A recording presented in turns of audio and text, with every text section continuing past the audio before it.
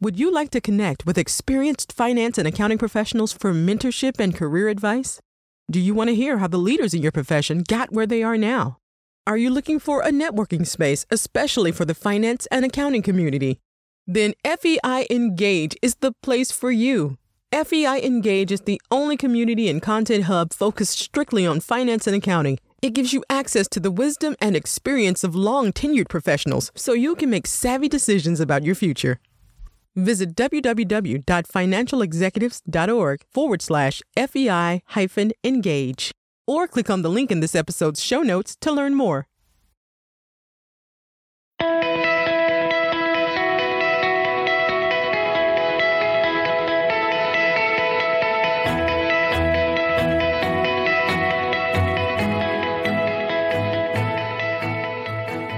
Hi, I'm Olivia Berkman, and welcome to the FEI Weekly Podcast.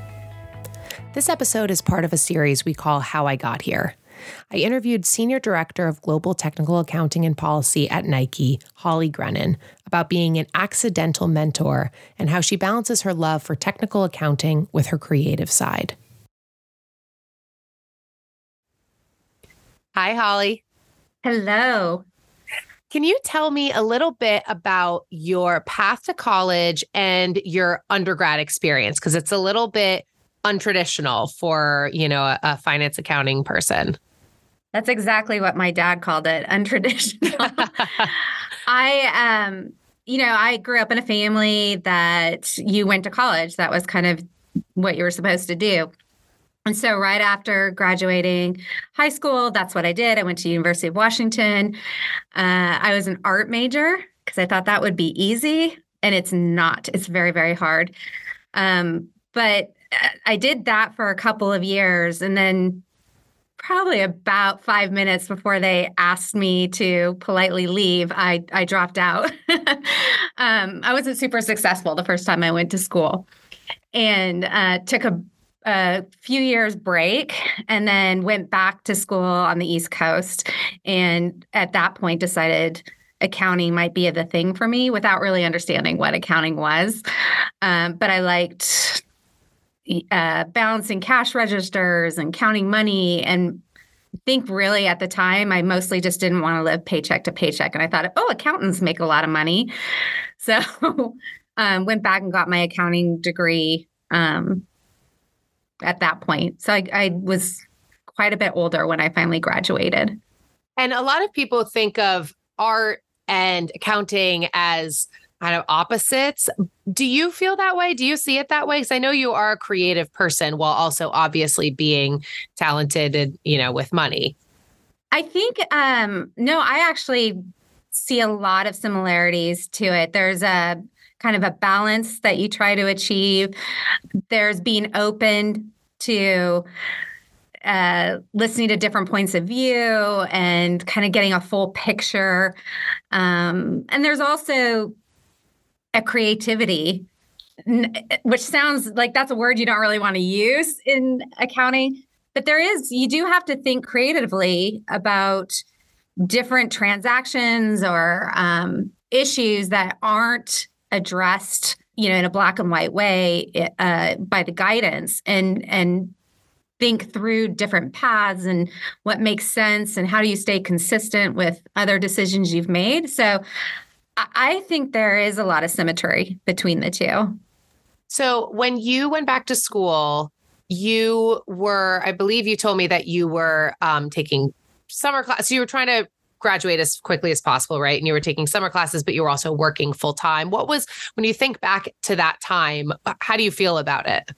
I feel proud about it. I think I also feel like that was the way that I needed to do it. I wasn't a great student. I don't have a love for being in school. I've probably benefited and grew the most through experience, like being in a role or living a life experience, et cetera. So being in school I was not that person. So I think working full time while I was in school and having to pay for it myself the second time around, that was a big incentive to getting done as quickly as possible.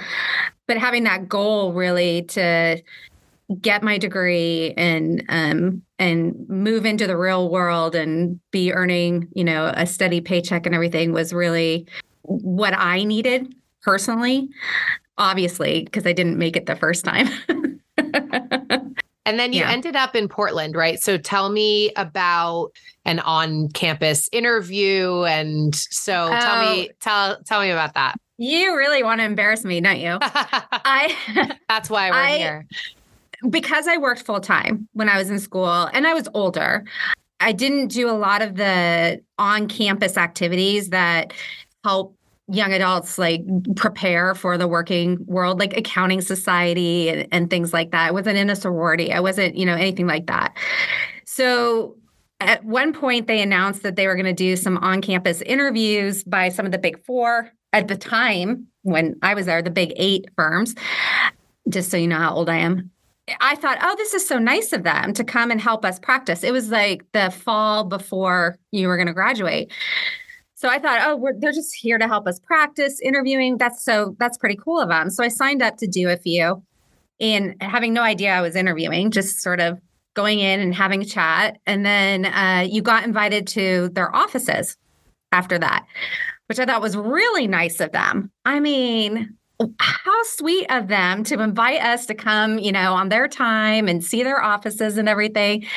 So I went and did a couple of those. I ended up at Arthur Andersen and they took me out for lunch at the Four Seasons, which I was like, this is so posh. And afterwards, I had actually opened the Nordstrom in Pennsylvania. And it was a new thing over there. And everybody was really fascinated by the Nordstrom culture and things like that. So the office managing partner asked to meet me at this on-site interview. And so I was like, oh, he just wants to know about Nordstrom. I go into his office, like all chrome and black leather and, what you would imagine back then. And I'm sitting there with my handbag on my knees and he comes in and he's like, well, everybody really liked you. And, based on all the feedback, we want to extend an offer to you. And I was like, an offer of what? Like, I had no idea what was happening. I didn't know that this was an actual interview. I thought it was just like mock interview kind of practice.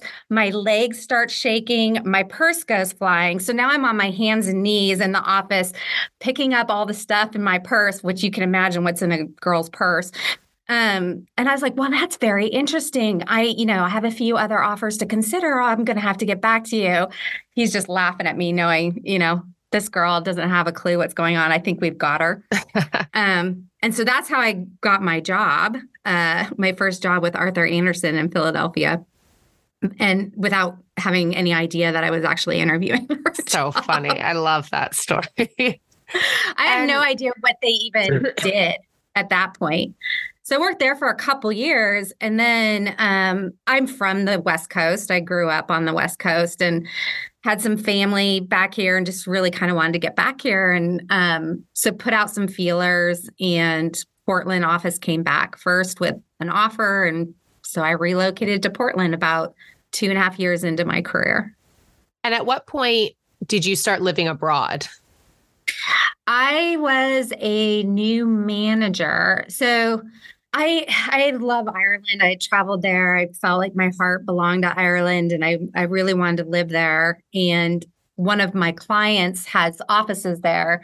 So I was looking actually at roles with that client. And one of the partners saw that and said, don't be crazy. Like go over, do a rotation. That way you have a path home if you want it, et cetera. So I think it was about 2005. I believe. So it was after Enron and all that had happened. Andersen on the in the Pacific Northwest collapsed into KPMG. So now I was working for KPMG and this opportunity came up. So I moved to Ireland for 3 years, worked in their professional practice and did a lot of their US GAAP type, US filers there was a lot of shared services just starting up. In Ireland. So I did a lot of those, that sort of thing. It was an amazing experience. I highly recommend anybody taking advantage of actually living and working abroad if possible. It gives you a completely different view on how things work and how differently they work around the world. The way we do it here in the States is not the way it's done everywhere else. I think knowing that helps you understand more transactions and things that are going on in other parts of the world. And in fact, you look for people who have international experience, right? When you're hiring, not just travel, you're really looking for people who put their roots down and, got acclimated to another culture and the way that they do things, right? Absolutely. Knowing that I run the technical accounting team at Nike, it's a very small group, but we really own all the technical accounting decisions for the company worldwide. And if you work for a multinational, large company, having that understanding of transactions and how different they are is so important to coming to the right conclusion, applying that conclusion consistently, given all the differences around the world. It's invaluable experience. So I definitely, it's very high on my wants. And for the most part, my team has international experience. What do you love the most about technical accounting? I know. Because you do love it. Is that fair to say? Yeah. Yeah. No, absolutely. It's like a puzzle oftentimes. So you have to work through a puzzle. You have to work out very complex issues and problems, try to apply the rules in a consistent way across, multiple transactions. So you don't want to do anything that's too tailored for one specific issue that's going to cause you problems down the road with other issues. So I like that, having to think about the big picture and, like I said before, get a little creative in how you apply GAAP, what makes sense for your particular company. I do like working in industry because you have a little bit more freedom to be very tailored to your company and your industry versus more ivory tower and trying to do that consistency and that approach that will apply to multiple industries, which would be more challenging. And I also like arguing different positions. I mean, there's probably a better word to use than arguing, but I think anyone who knows me would think that word was pretty descriptive. I like arguing with the national offices, not fighting, but just arguing through points. And I like working with the FASB on some of their outreach and providing a perspective and information that they might not have to help drive standard setting. I like noodling with my team on problems. Like we do nerd out quite a bit. I'm sure, you've heard a lot and talked a lot about, the pipeline for finance and accounting, and not as many people are going into the profession for various reasons. What do you wish somebody told you about accounting, as a profession when you were younger? The number one thing is the opportunities that you can get in this profession. The travel I've done has been amazing. I've traveled almost the entire world at this point with my job. That's been an incredible experience across the board, just meeting people all around the world. Like I said, understanding how things are different. The retail market is so different in different parts of the world. Like we're very used to multi-brand stores. Like you go into a Nordstrom or Dick's Sporting Goods and you can get any brand you want. And that's very different in other parts of the world where they're more of a mono brand type situation where it's still another party that owns the doors, like a Nike door, but it looks like a Nike store. And so it's very brand by brand. And so I really love seeing those differences and thinking through all those differences. I also, having gone through Enron and Sarbanes-Oxley and all that kind of stuff, there is a job security in accounting that is rare in any other part of finance, I'd say. A lot of finance roles are driven by budget and like how much money you have at the time and what you can explore with. But accounting is a must. It's a regulatory requirement. So no matter what, there's a job out there. And having gone through a couple of different periods of real uncertainty, that's been a benefit that I've had that other friends haven't had. So I would share that. I would also share that it's not balancing checkbooks and, just debits and credits. There's a lot more to it. And there's a growth that you get through critical thinking and having to work through these problems that you can apply anywhere else. So there's a lot of people that start out in accounting and then move into different areas or different types of roles. It's a foundation for almost any job I think that you would want, whether you want to own a business someday or go into finance or, that sort of a thing. Yeah, I think those are great points. I want to ask you too about the significance of joining professional associations. I know you're a really active member on FEI's Committee on Corporate Reporting. Tell me about that experience. That has been invaluable for me. I would say that it's been a huge ramp in my professional growth for sure. I joined FEI about, 10 years ago, 10 or between 10 and 12 years ago. I used to work at Intel, and I was part of the Committee for Corporate Reporting. Joined that and worked on the new revenue standard and the new lease standard, and just getting to work with and benchmark and think through issues with CAOs and my peers at Fortune 50 and Fortune 100 companies has been invaluable.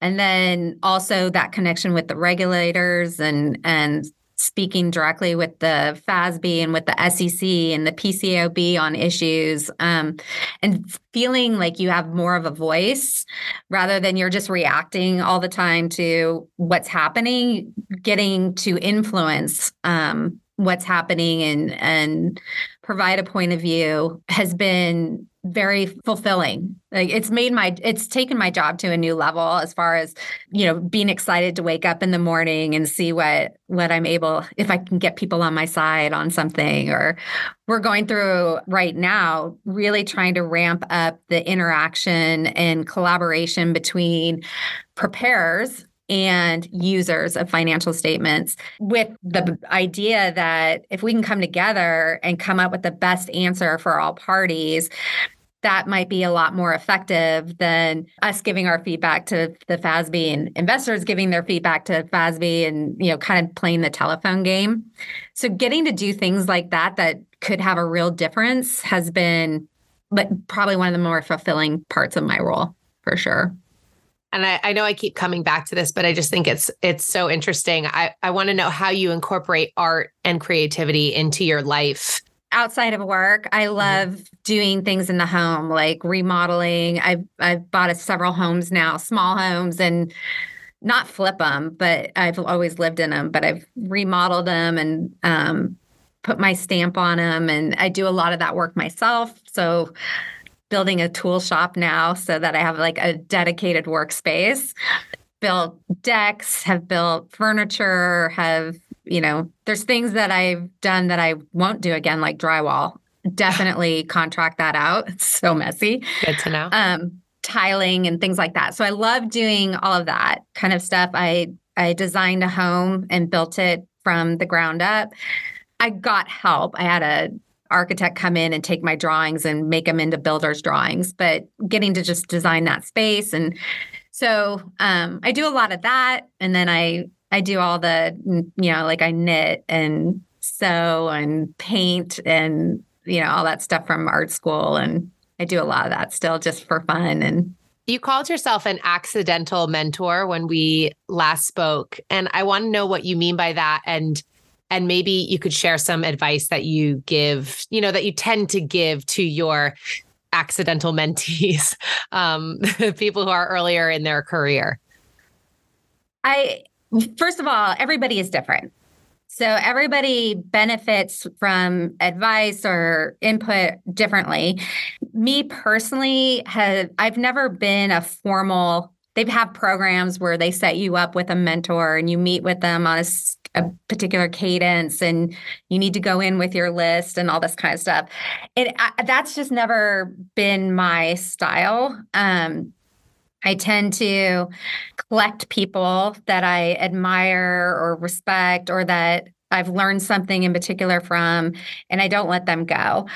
And so that's what I've done for my, to get my kind of, I have bosses that I've had years ago that I don't work with anymore, but I have them on speed text and I constantly reach out and connect with them and run through issues with them. And, even just like career things that are going on.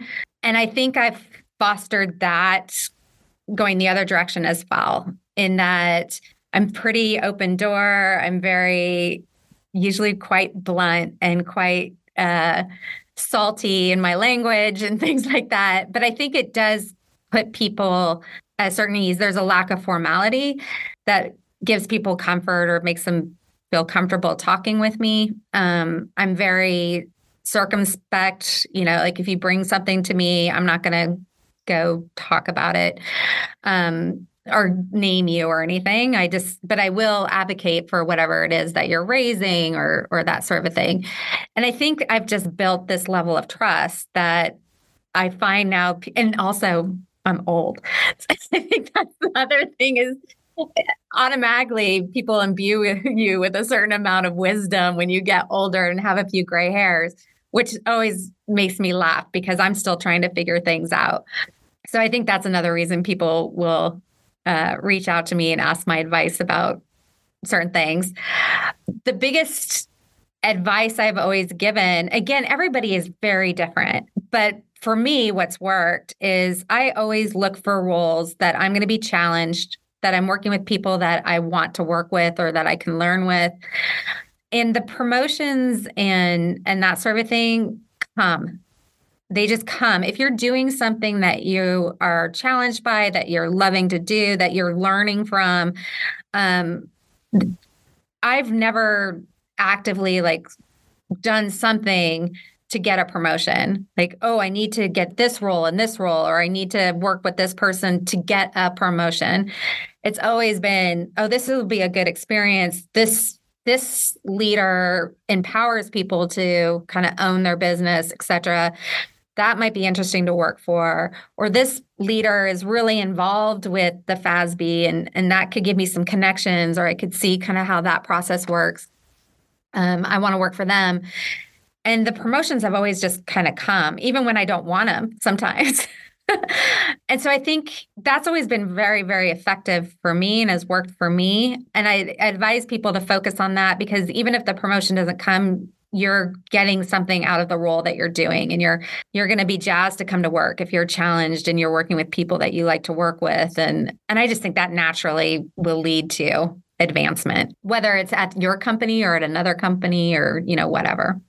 It's almost a different way to think of ambition, right? Because you're not ambitious for promotions, but what you are ambitious for is passion for what you're doing, excitement, getting to sink your teeth into something, right? So I just love the way that you talk about, moving up the ranks, because that's really not necessarily the goal. It's not for you. And it doesn't have to be for anyone. That doesn't mean that you're not ambitious.